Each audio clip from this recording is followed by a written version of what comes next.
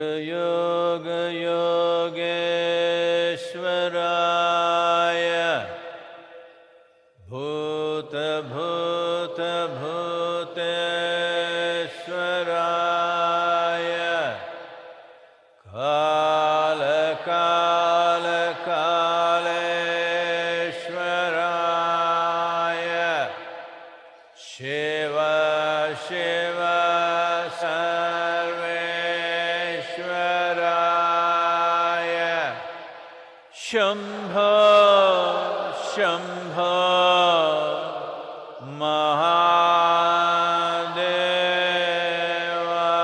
Mahadevaya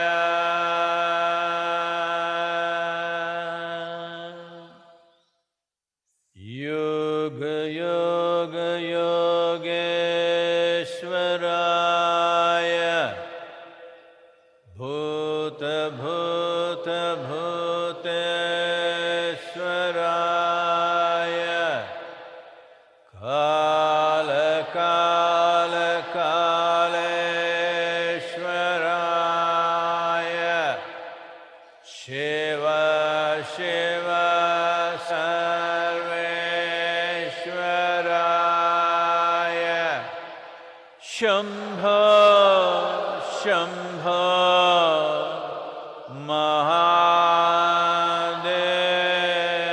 Mahadevaya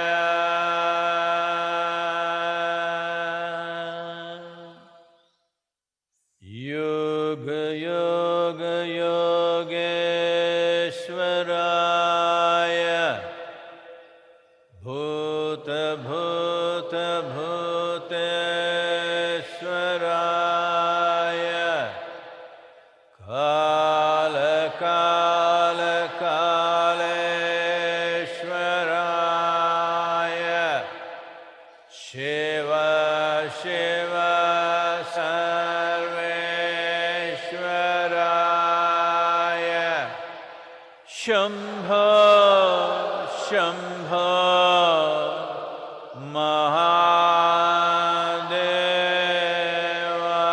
Mahadevaya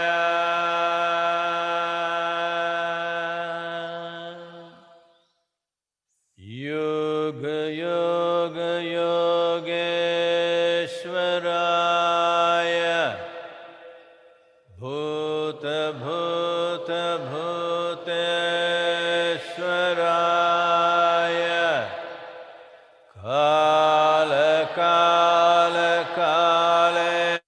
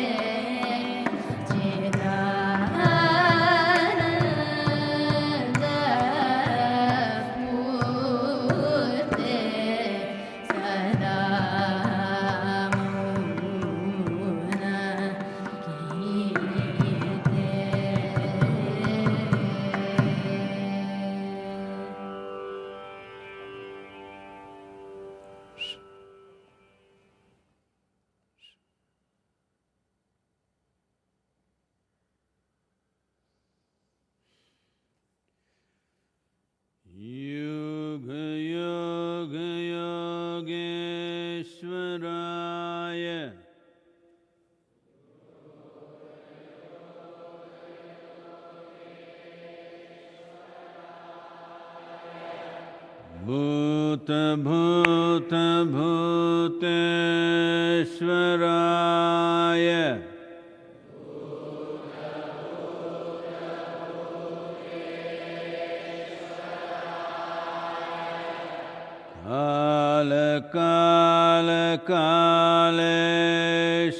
कालकालकालेश्वराय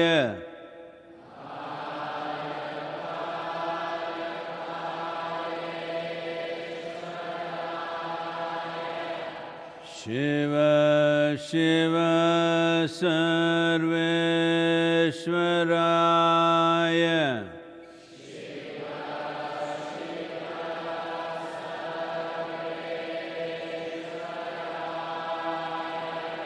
Shambho Shambho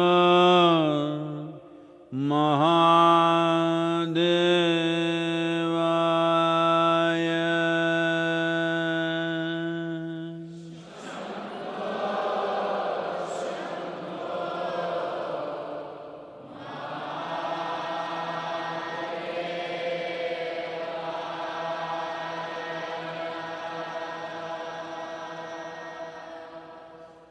yoga yoga योगेश्वराय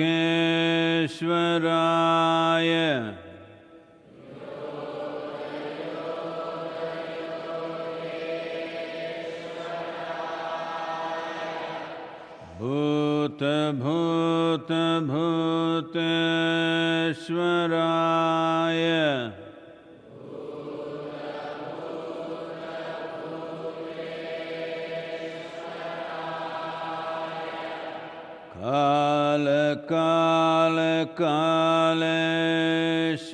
कालकालकालेश्वराय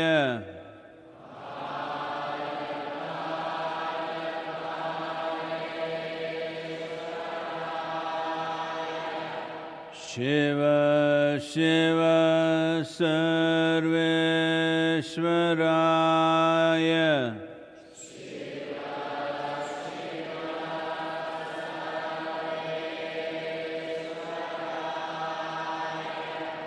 Shambho Shambho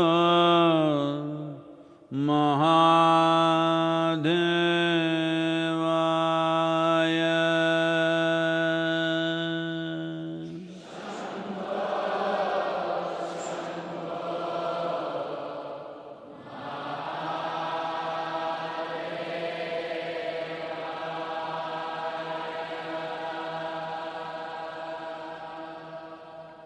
yoga yoga योगेश्वराय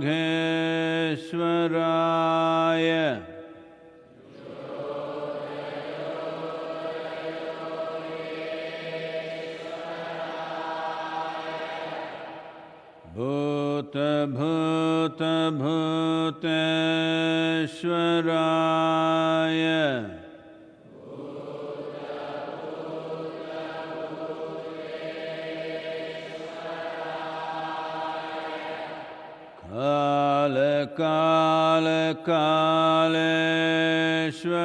कालकालकालेश्वराय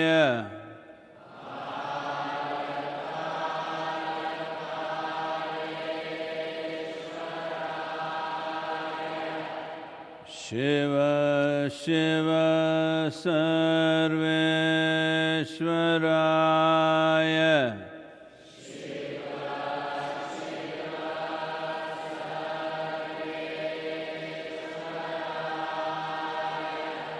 Shambho Shambho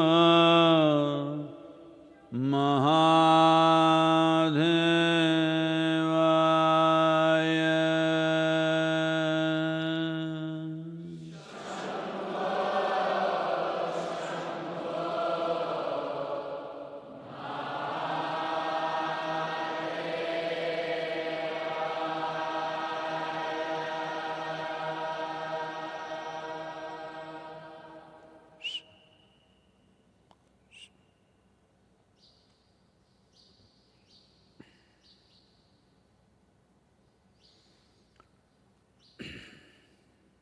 Namaskaram. Namaskaram to everyone. Well, the last week has been In many ways, whatever expectations and plans people were having, once again, it's been smashed because the world has crossed 10 million mark of tested positives. Total death toll has crossed 500,000. 2.6 million cases in United States alone, with 130,000 deaths or more. India has crossed 500,000 cases, or 16,000 deaths in the last 24 hours, 20,000 positives. In the 5 major cities in India, it is surging up with the relaxation. Once again, states are going back into severe lockdown mode because the relaxation has worked against the whole process. Well, as I think earlier also I have said, the administrations have done what they could do. The doctors, the medical staff, the police and other administrative staff trying to enforce this, I think in many ways they're reaching towards exhaustion and frustration because ordinary citizens, though most of them have behaved responsibly, a certain percentage of them everywhere in the world are they're God's children, what to do?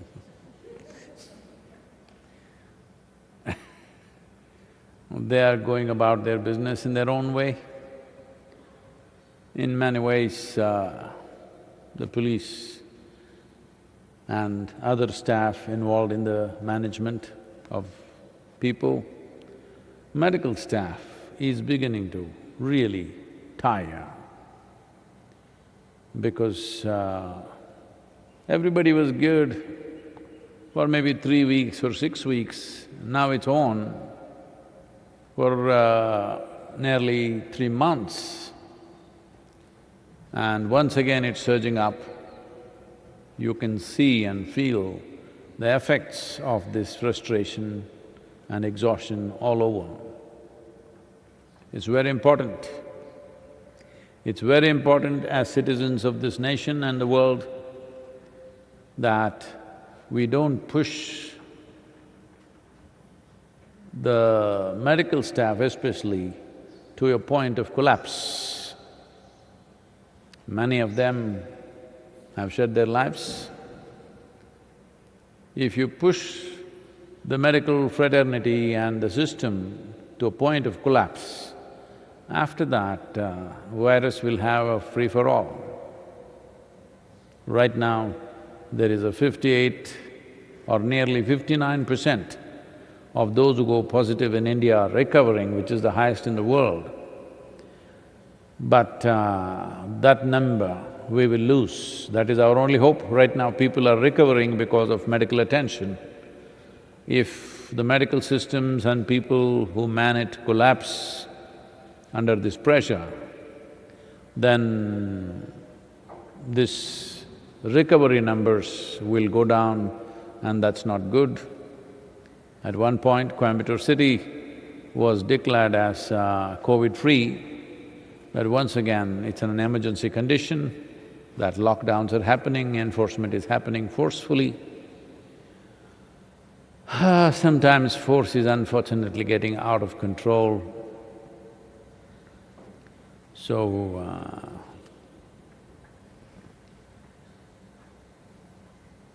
WHO and other agencies are talking about a mental illness pandemic, as if the virus pandemic was not good enough. Now people are causing mental illness pandemic, it's growing. People are getting mentally frustrated, sick and fearful, loss of livelihoods, loss of businesses. If things close for 5 to 6 months or more, then a whole lot of people know what happens to them.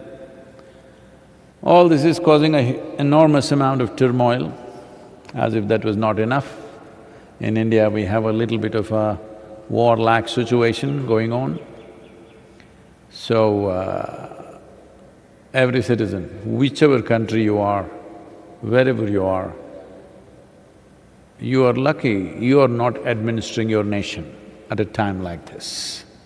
So whoever is administering it, whatever differences you have, whatever problems you have with them, till this virus situation passes, everybody should stand up and do our best, because this is not an enviable job to be managing any country for that matter, particularly a nation like India, which is as complex and diverse as it is. I think largely it is in the hands of the citizens now, how responsibly we behave. Well, I've been in continuous webinars, almost 1 or 2 per day, and this question is coming back again and again. That's what I'm telling them, see, I'm using all the people who are here at the yoga center and saying, see, suppose I give an instruction to everybody here, 14 days, just stay in your room, close your eyes and sit, we'll provide you food. They will all sit. If we could do to the whole world such an instruction and they would follow, the entire pandemic would be over in fortnight. But unfortunately, that's not possible. People can't sit in one place. So essentially, it's human compulsiveness which is taking the virus places. You tell them don't go here, they will go there. Tell them don't do this, they will do that. And many people are saying that whole virus is fake information. Don't laugh, it's a big movement by itself. It is all fake, made up by somebody, whatever, for whatever reasons. I wish it was fake. They're also on the social media attacking me. He is supporting this fake virus. He's creating fear among people. Well, every society has a right to produce a certain number of nutcases.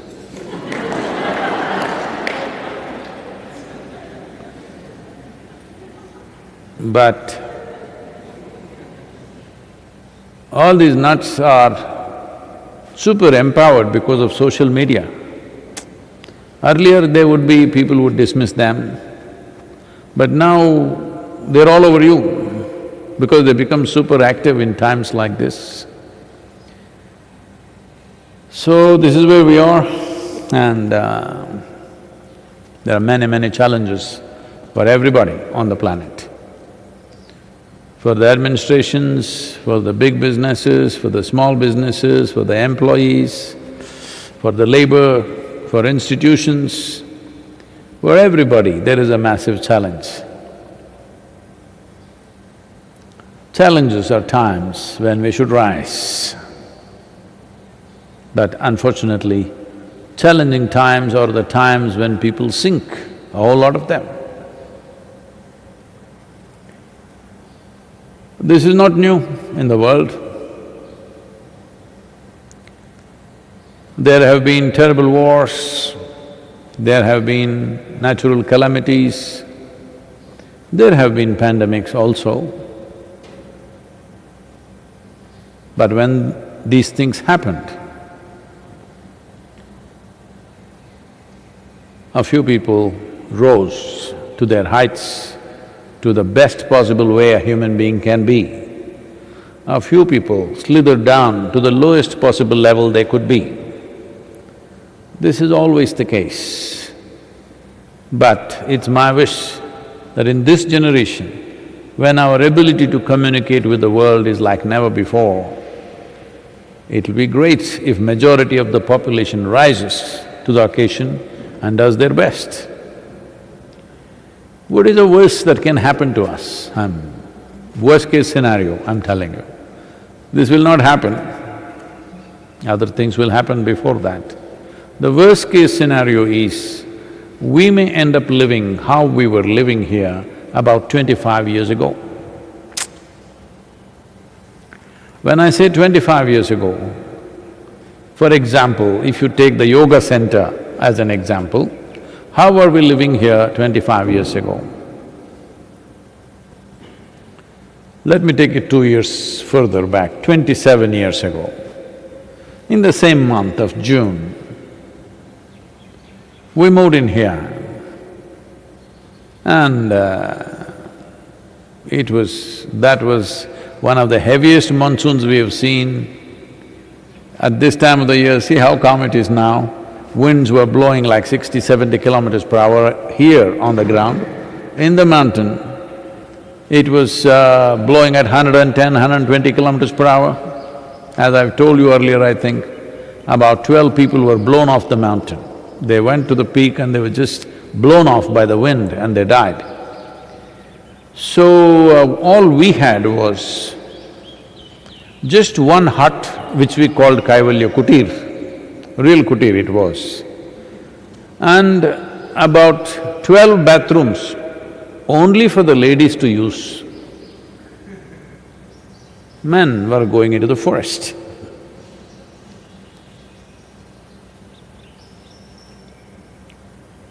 Well, still we very blissfully did our sadhana and everything. One night, I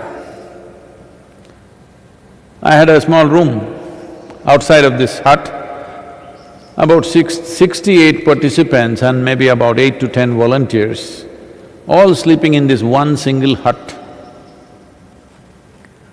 I have a room and the wind is howling in the night around 1:30 a.m. I just woke up and I saw wind was howling. I looked out of the window, all the trees were looking this way. Then I looked out at the hut, I could not see, I took my torch and flashed it. Then I saw the entire Kaivalya Kutir was at this angle. Then I got up and ran. I ran into the hut where all these people, over 72 or 74 people were sleeping, or more than that, about 75, 76 people were sleeping. And all of them are sleeping peacefully. Outside the wind is howling and blowing at a great speed. And then I try to shout at them, nobody hears. Then I turn on the lights,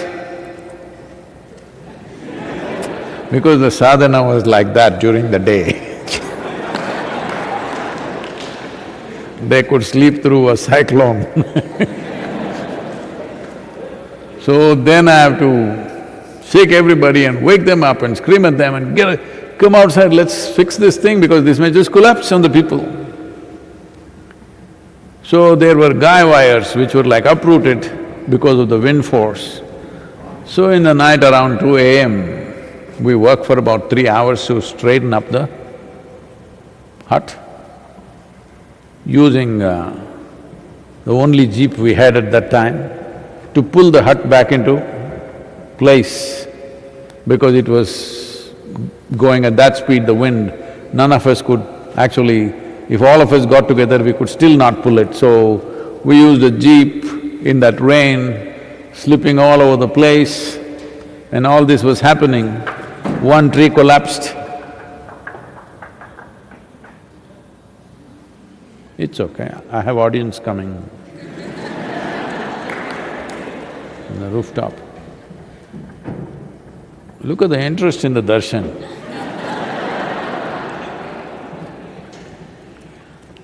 But those of you who are not here, the monkeys are on the roof. So, a tree fell where we were working, and fortunately nobody was badly injured, only one person was hit, that too not very badly. It was okay. In a couple of days he recovered.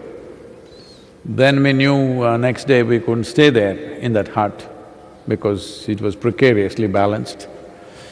So we had to do some structural changes, but we didn't want to stop the sadhana. So we went up the mountain where there are a few small caves which could barely accommodate about 8 to 10 people. It was pouring rain day and night. 3 days we stayed there. Every day morning 5:30, Guru Puja, sadhana, entire day class. Well, you couldn't speak much because it was howling, the winds and raining. But the sadhana was kept up, no one flat place, everybody sitting in all kinds of places. Only thing we had to eat was, we were just frying green gram and eating for these 3 days. But everything went on. So that's how it was 27 years ago. So, suppose we have to live like that again on green gram, fried green gram. Are you on, I'm asking? Yes. Everything should go on, not sit and cry green gram, green gram. So I'm saying, everybody, wherever you are, 15 years ago or 20 years ago, nothing was wrong with your life. Well, since then everybody in the world has much more than what they had at that time, everybody. Almost without exception, maybe a few unfortunate societies have gone back because of war and tragedies that have happened. Otherwise, generally almost everybody is having much more than they had 20 years ago. But 20 years ago we were all fine. And suppose it goes to that point, this is the worst case scenario. Suppose that happens, why can't we still live joyfully? It's almost like our life was wound back 20 years, now we have a new opportunity to once again create this 20 years in a more sensible and ecologically sensitive and in every other way humanly sensitive ways that we can do things. Because the way we have been going in the world, fundamentally today everything is driven by the economic engine. Everybody is only talking economy because that's all that seems to matter. The way we've been driving this economic engine, if you really look at it, the engine is on, roaring, full on, providing more and more and more things to everybody. But if you look at it carefully, nobody has the steering wheel. You have a vehicle which is roaring at full speed, but nobody has the steering wheel. This has been the case of human development for a long time, particularly in the last 25 to 50 years. We don't know where we are going, but we are going, that's all we know. In many ways, if you look at it, we are driving this vehicle like there is no next generation on this planet. We are the last. So in a way, I know people will hate me for this. I am not saying there are no troubles, not just for you, for everybody there is trouble. For everybody there are serious challenges. Everybody will have to adjust their lives in so many different ways. My only concern is that nobody should starve. If people are well-nourished, rest is okay. Instead of having 20 pieces of clothing, you have 2. What's the big problem? Actually, you need only 1 to wear. All right, when things were doing well, we did many things. If it is not so, we'll roll back. This doesn't mean to say we have to become miserable or lose our mental balance and suffer the rest of our lives. No such thing. This means we have surrendered to a microorganism. That's the most horrible thing you can do to human nature. So, wherever you are, whatever you are, this is the time for you to rise and show what are you made of. With what little that may be there at the end of this pandemic, Openly now, till now there was hide and seek, now openly they are saying, it is hallucinatory to think that there will be a vaccine at the end of this year. Openly, they are saying this. It is very,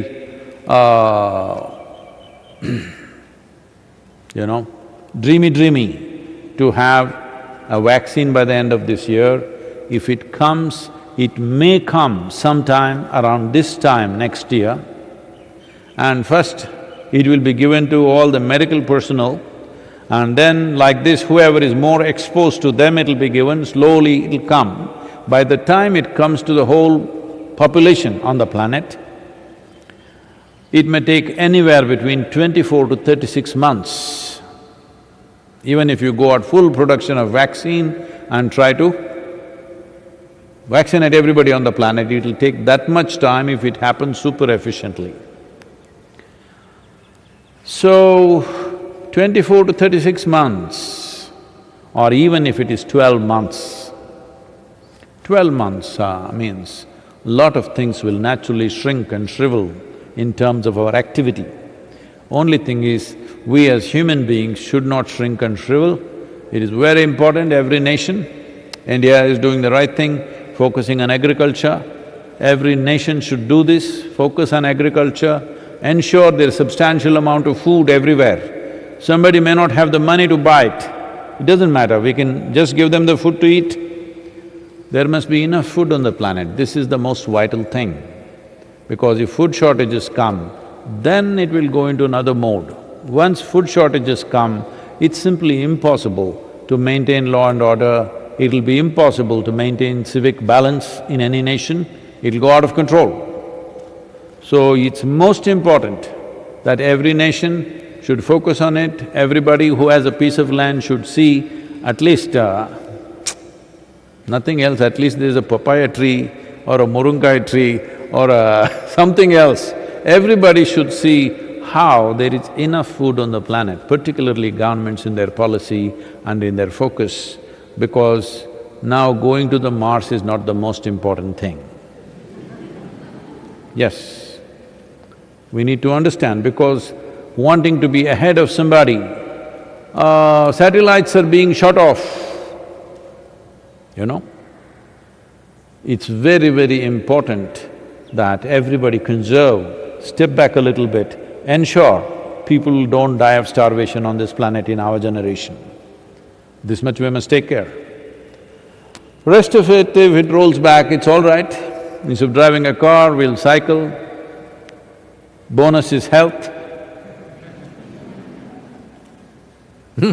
If you cycle, bonus is health and you will look slim and trim. Yes, what you always wanted, which did not happen by driving the car, can happen, or you walk to your office, or you walk wherever, or you dig your garden and plant something, things will work. I'm saying, when things do not go as we expected them to go, it does not mean a disaster has happened. There is no disaster if you ask me. Unfortunately, nearly over 500,000 people have lost their life and many people have lost their loved ones, that is a disaster. But the virus itself is not a disaster. If human beings are conscious, we can handle this. If we address this responsibly and consciously, human societies are capable of handling this. It's still, so many people are not getting the point. That's the whole problem. And nations are not getting the point, trying to take advantage of each other. If we get this point, we can easily handle it. As humanity, we can handle it. As individual people, as communities, as nations, if one against the other, well, it will become a real disaster in terms of fatalities. But as a humanity, if we come together, this is not much of a challenge. We can easily contain it.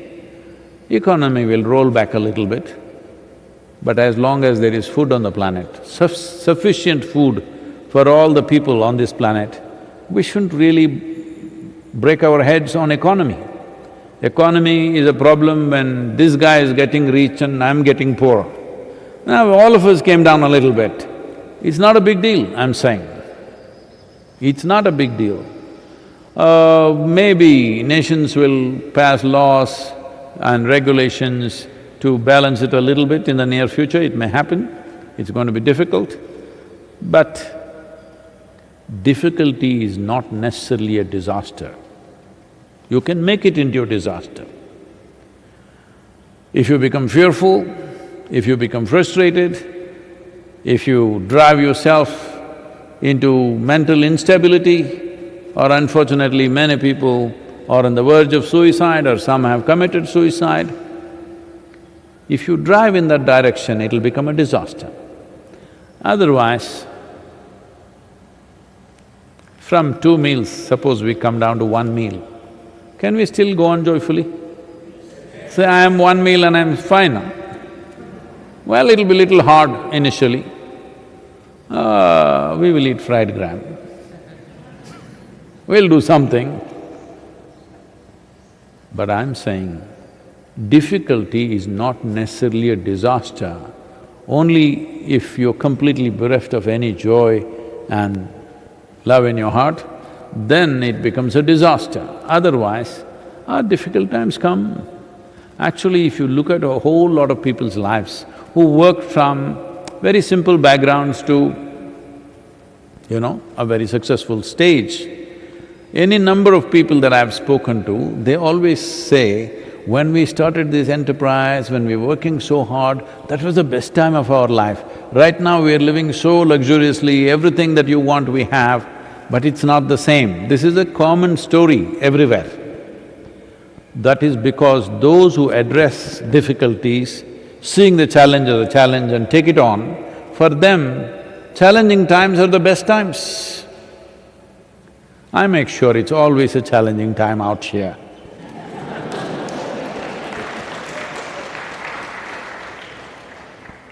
Yes, it's very important. Otherwise, when awake, people will sleep. We are looking at how to produce a generation of people who will be awake even when they're asleep. That's my goal. But now most people are asleep when they're awake, suddenly little difficulty comes and they're now awake and they find it shocking. Nothing, difficulties are okay. Let us not transform difficulties into disasters. Disaster can only happen because of human attitude towards the difficulty. Difficulty by itself is not a disaster. Every year, we were trekking, this year they've cancelled the Kailash trek because whatever is happening between two nations. Is it difficult? My legs, my thigh muscles and my calf muscles have cursed me to death. Why are you taking us through this treacherous terrain every year, year after year? Yes. But that difficulty, because of the difficulty, I am living without ever going to a hospital, not a medical checkup. I've always been saying when I go to Kailash, normally we're touching close to 18,000 feet above mean sea level in climbing. If I fail the test, you can bury me there, that's it. I've been passing till now. This year, no test. So 1 year I'm going without a medical test. I'm saying difficulties, every human being who is enthusiastic about life is choosing difficulties by choice, isn't it so? Somebody treks a mountain, somebody wants to fly, somebody wants to go through very difficult enterprises, ventures and adventures. Because if you are full of life, you naturally choose something difficult and dangerous. If you have no life, then you will only choose comfort. Now this has become the thing, everybody talking about their comfort zone. It's a death zone.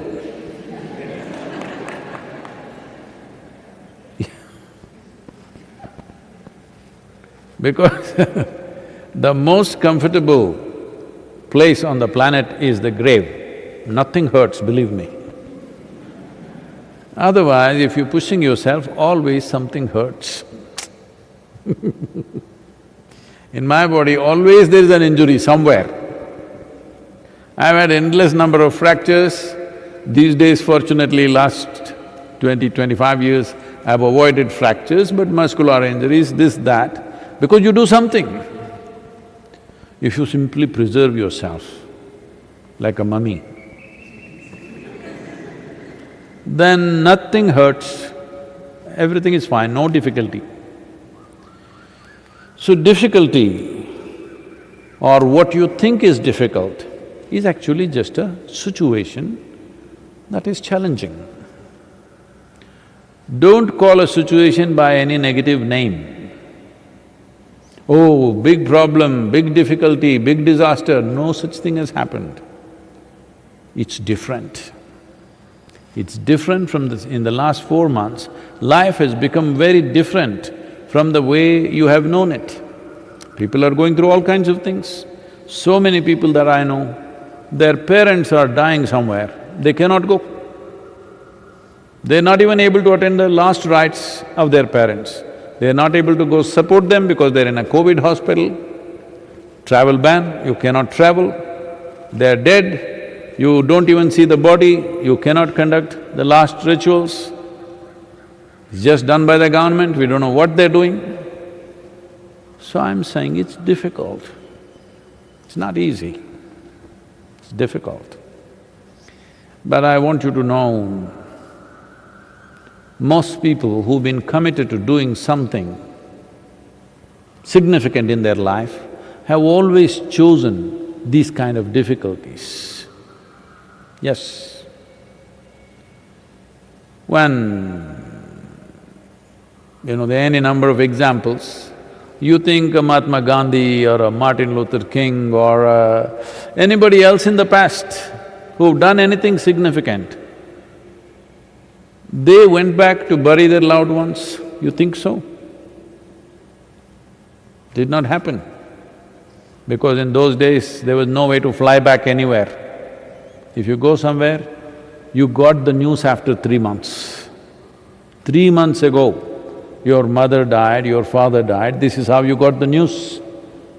And well, you dealt with it because you know that you're doing something significant enough in your life. If you're not doing anything significant in your life, then your own emotions and your own attitudes become super significant. In that you will suffer, in that there is a whole lot of mental turmoil, in that you may become mentally sick. Right now, pandemic, the virus pandemic is bad enough. We do not definitely need a mental ailment pandemic. We definitely don't need it. Well, there'll be a whole lot of people who'll argue, how can we avoid it? It just happens. I want you to know it doesn't just happen. You take a wrong direction, you keep going in that way, one day you will hit something. Till you hit, you think you're all right. But it's very easy to know that if you go here like this towards the wall, it's just a question of time before you knock your head on it. There is a doorway, you need to go that way. So, because these directions have not been set, let me give you a simple GPS so that you don't hit walls and rocks with your head. The simple thing is just this. First and foremost thing to understand is, human experience is caused from within, never from outside. The moment I attribute my experience of life right now, I am angry, I am unhappy, I am miserable, or I am joyful, or I am blissful, the moment I ascribe it to something or somebody, well, you are going towards mental disruption. When it's going to happen, how resilient you are, how resilient are you, or how fragile are you, will determine how quickly this disaster will happen to you. But you are heading for a disaster. then how many people are vulnerable for a disaster? Unfortunately, too many. It is just that they have not yet faced situations which will push them in that direction very rapidly. Now if this pandemic lasts for long enough, disrupting our lives, our economic structures, our family structures, we may lose people that we love in our lives. When these things happen, they will be rapidly pushed to the wall. But if this one thing you understand, always, it doesn't matter, somebody is born, somebody died, this happened, that happened, you lost your limb or about to lose your life. Even if that happens, if you know human experience, no matter what, joy or misery, agony or ecstasy, pain or pleasure, is all caused from within, you have a handle on what is the experience of your life. Once you have this handle in your hands, then you determine the nature of your experience. Once you are determining the nature of your experience, you will make sure it will pleasant. It is pleasant, especially if the outside has become very unpleasant because of the challenges that life is throwing at us. It's all the more important that I keep my interiority very pleasant. This much responsibility everybody must take. We have a substantial problem in the country and in the world. You don't stand up and create your own freaky problems. Please take care of this, every citizen of this country and wherever else you are. This much you must take care. At a time like this, when humanity is being challenged, this is not the time for you becoming a volcano of problems. We'll give you another time for that. If you must freak, I'm saying. Please. This question is from Decent Divan. Whoa. Respected Guruji, I am a Buddhist and a Vipassana practitioner. I have a question which I have asked many Vipassana teachers and other gurus, but everybody said that no one can answer this.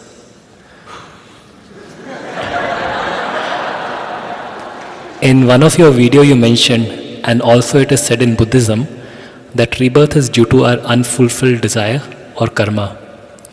I accept this, but then a question arises. Let us suppose I took birth for millions of times because of my karma desire, but before my very first birth, there was no body, no mind, karma, desire, or nothing of me existed. Then why and how that very first birth came to existence?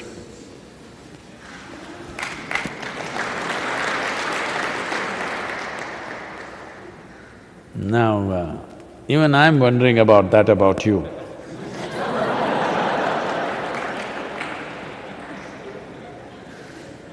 Well, no, you're a decent guy, I'm like this, what to do?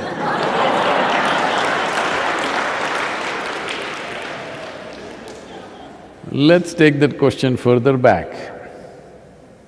It's not just about your birth. Well, in the yogic culture, there are theories which are explained in the form of dialectical stories, how Shiva was like Shava. Shava means a corpse. He was inert, phenomenal energy but inert. Then energy or Shakti came and danced around him, upon him, then he got kind of woke up. Well, we are, picturizing it as a man and a woman, but that's not what we're talking about. Inert means nothing happening, no reverberation. No reverberation means no creation. Energy got introduced, reverberation started. From a simple basic reverberation, it got more and more complex. As reverberations became more complex, it became matter, matter became small molecules, they became planets, planets became many things, life happened, variety of things, you know the evolutionary theory from there on. Evolutionary theory only starts after life has started or at the beginning probably, but if you go back creation itself. We may not know the exact trajectory of how it happened, but we approximately know how it happened, even as per modern science. So in the modern scientific parlance, the same thing is said today that if you apply energy, not even into it, just around it. Suppose you create vacuum in a container and apply energy not into the vacuum, just around it, virtual protons and virtual neutrons will erupt. That means creation begins to happen. Proton, neutron just have to get together for an atom to happen. Once an atom has happened, creation has started. So similar things are said in modern science. I don't want to go into any theories, but obviously creation began somewhere.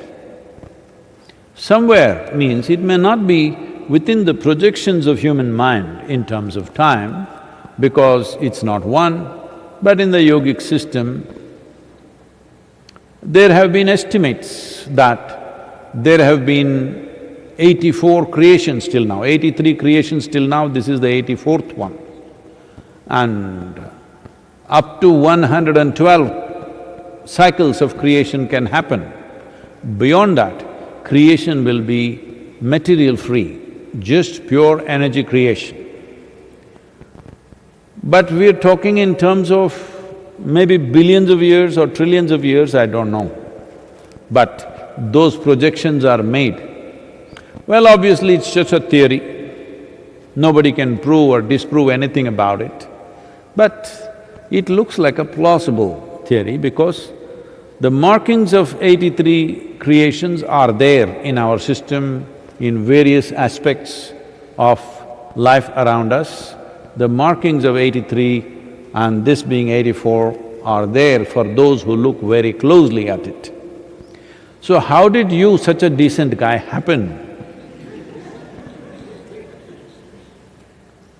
Well,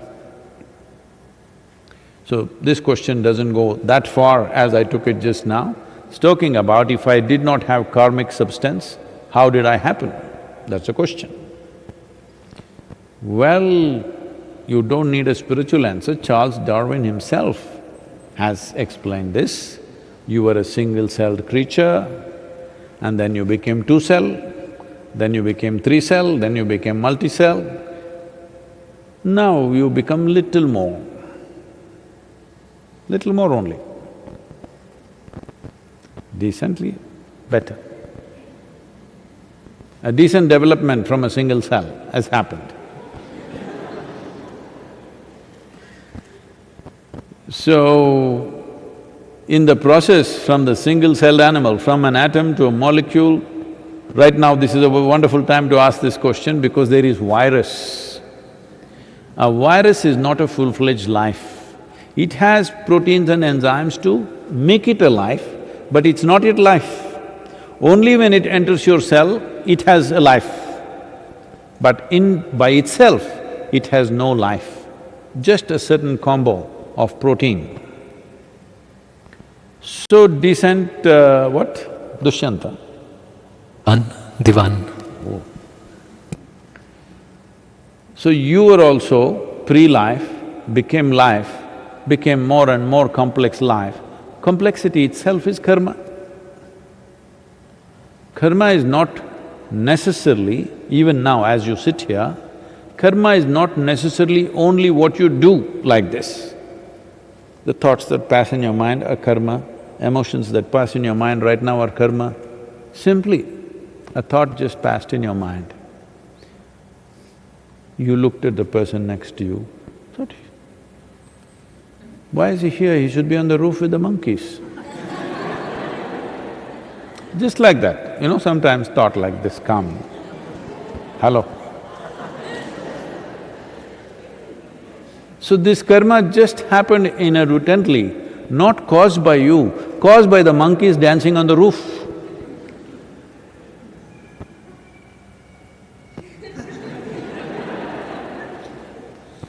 So because monkeys came there, you looked at this guy. At a certain angle, he looked a certain way to you. Maybe it's the lighting, maybe it's the way he sat, maybe something, and a thought came and went. Now you performed a karma. That somewhere you look at another human being and you think he's a monkey. Now this won't stop here, you understand? Now you looked at him and thought you're a monkey. Tomorrow we changed your department and you're in the monkey department. Oh my God, I have to work with this monkey today. It will continue. And if suppose the situations are placed like that, he is in charge of the department, you have to work under him. Do I have to be instructed by a monkey like this? It will grow. And this is how you became a racist. All right? Because initially it's just a passing thought. Then depending on situations, how they corner you here, there, slowly it multiplies. This is even happening to every other creature. So gradually, karmic substance builds up, becomes more and more complex. Well, clearly, evolutionary sciences are telling us the initial human beings were very simple, half-bent human beings, very small brain, they couldn't think much, they just survived like any other creature. Everybody knows that, right? So from there you built your karma. I don't know why nobody could answer this question for you, everybody knows this. Maybe they thought you are not worth answering. Because I am such a fool, I don't think anybody is not worth answering. Because I don't think any question is not worth answering, I'm taking all kinds of idiotic questions from all over the world. So, this is also because maybe you have some conclusion of your own, it's not really a question, you're testing everybody with your question, so they might have said, this happened. A committed, marijuana is legal in many states in the United States. So the man who is committed to this, because a lot of people are approaching it like a philosophy. It is not just a compulsion that they have, it's a philosophy. We smoke, so we are superior to you. Yes. There is something called as endocannabinoids that you can generate within your own body. That means whatever the cannabis does, you can do it in your brain and your body. That is why cannabis receptors are there. Because you are a malfunctioning system, you're not able to generate your own thing. See, right now, suppose you are not able to secrete enough thyroid juices, then they will put thyroid into your system. You're not able to produce enough hormones in your system, they will put hormone into your system. You're not able to produce enough insulin in your system, they put insulin into your system. Similarly, because for some reason you are a malfunctioning machine, that you are not able to produce your endocannabinoids and be blissed out, you're putting from outside. But the difference between endocannabinoids that you generate and you're blissed, and outside one also may cause some bliss, but it also causes certain dislocation of your intelligence. Never before has it happened that someone who is blissed out because of his meditative nature ever left off a mountain and thought he is going to fly. But many smokers and LSD takers and drug takers have done this. So, this committed, in US these days they're calling themselves stoners. Back to Stone Age. I am also stoned, but not a stoner, just stoned. So, he called the fire brigade and said, "My house is on fire, just come quickly." "How do I get there?" the fireman asked. "Come on, get into a big red truck and get here."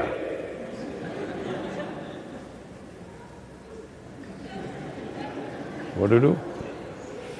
What to do?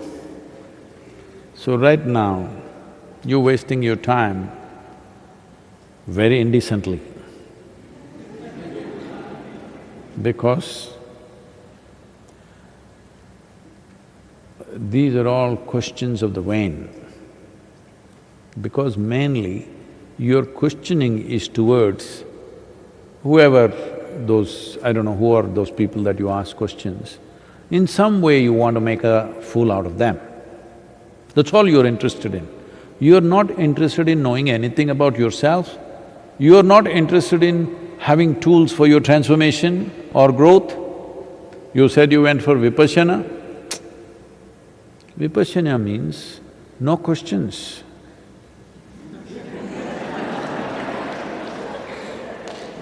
Simple instruction, just do it, do it, do it and do it. Because that is a process which demands perseverance as the greatest quality. Gautama taught Vipassana to large groups of people because there was no time to prepare them. He was every day moving from village to village, town to town, no time to bring understanding into those people. So no teaching, no question, just simple instruction. Get the instruction right, just do it, do it, do it. Slowly it will transform you. It's a bit laborious process, but a fantastic process that even if you have no clue what you're doing, if you just do it, slowly it will transform who you are. When I say transform you, every aspect of you, including your chemistry, gradually it will transform. It's a laborious process because in those times, you must understand, he was teaching 2,500 years ago.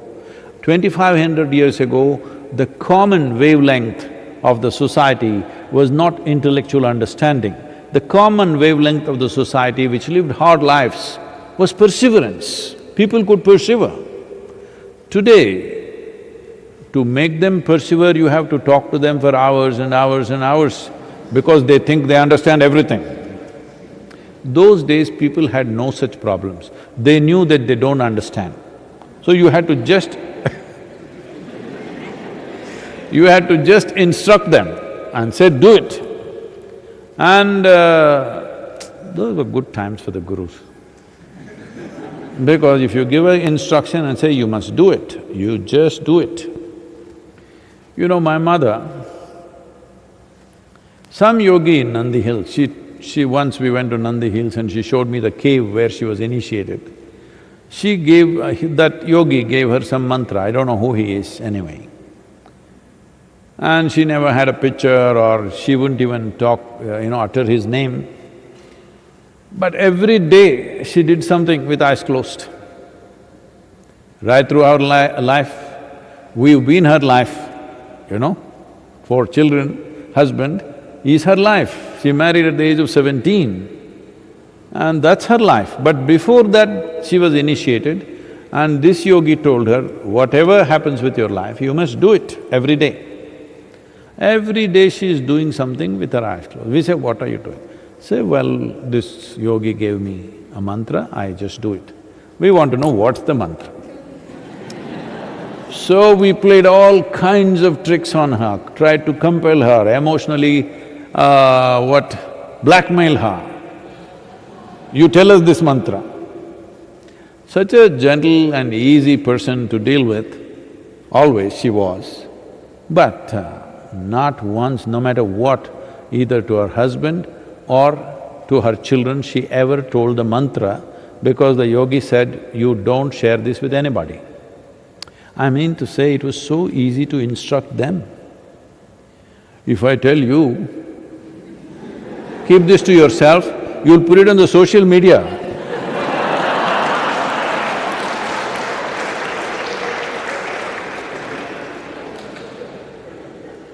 So, because giving instruction was very effective and simple in the previous generations, especially 2,500 years ago, Gautama chose this path. No understanding, no teaching, obviously no questioning, just do it. Only to those who gathered around him, who traveled with him, who were in close association with him, to them he taught shunya because that needs understanding. Without bringing substantial understanding, that won't happen. So, you went to Vipassana. That means you must just shut up and do it, not ask this question, that question, because that question or the answer will not in any way add to your practice. The practice has been designed in such a way, irrespective of who you are, if you do it, it will work. It's just that it's a bit laborious. You have to do it for hours every day, for a long period of time. But it will work, it's a fantastic device for those times. Even now it is for a whole lot of people. So, don't waste your time. The decent thing for you to do is, if you're here, I don't know where you are, if you're here, take instructions and just do it. Otherwise, stick to the Vipassana and do it, one way or the other. Take one forward step, rather than standing in the same place and looking all over the place. It won't add to your life in any way. It's just that in foolishness you will think you're smart by gathering these things. Maybe now I have said what I have said, you will go and tell somebody else, you know what Sadhguru said, this is what it is, even he doesn't know.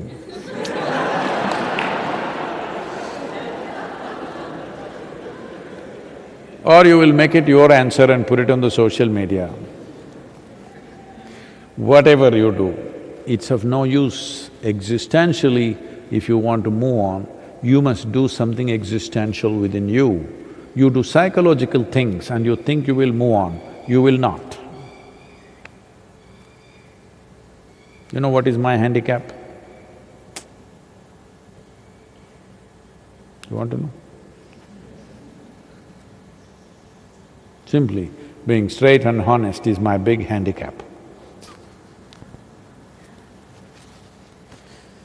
Yes, no deviousness, this is my handicap, what do you think?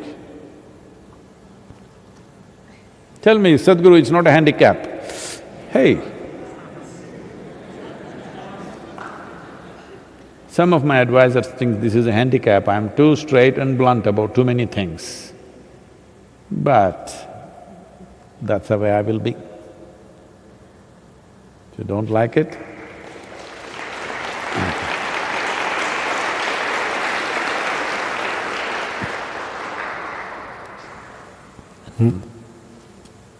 Next question is from Sneha. Namaskaram Sadhguru. I understand the logical explanation of being conscious, but there are moments when I am really compulsive. For example, for certain kind of food, I know I am being compulsive and I need to be conscious, but I am still not able to do it. Is there a mantra which can make me conscious and stop me in those moments?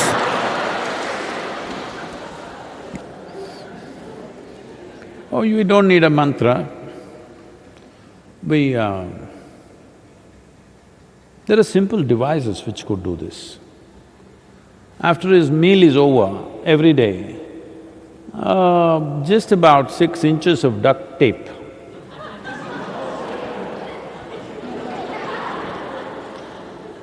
At least with the mask on these days, you must shut up a little bit. Hello?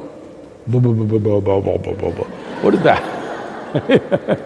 You have a mask on, you better talk little because you're sounding ridiculous with the mask on. Huh? So, for compulsions, mantras won't do. We need some devices. Either we can put duct tape or we can lock you up in a room. So simple, you know, it'll work.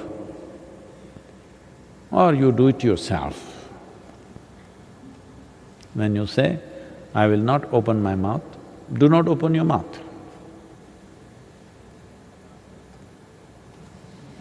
Namaskar.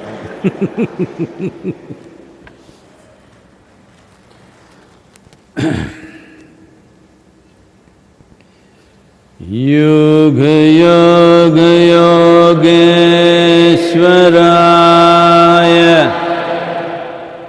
Bhuta Bhuta Bhuteshwaraya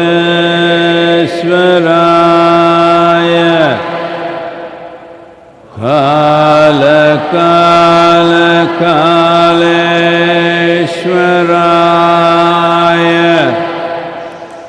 Shiva Shiva Sarveshwaraya Shambho Shambho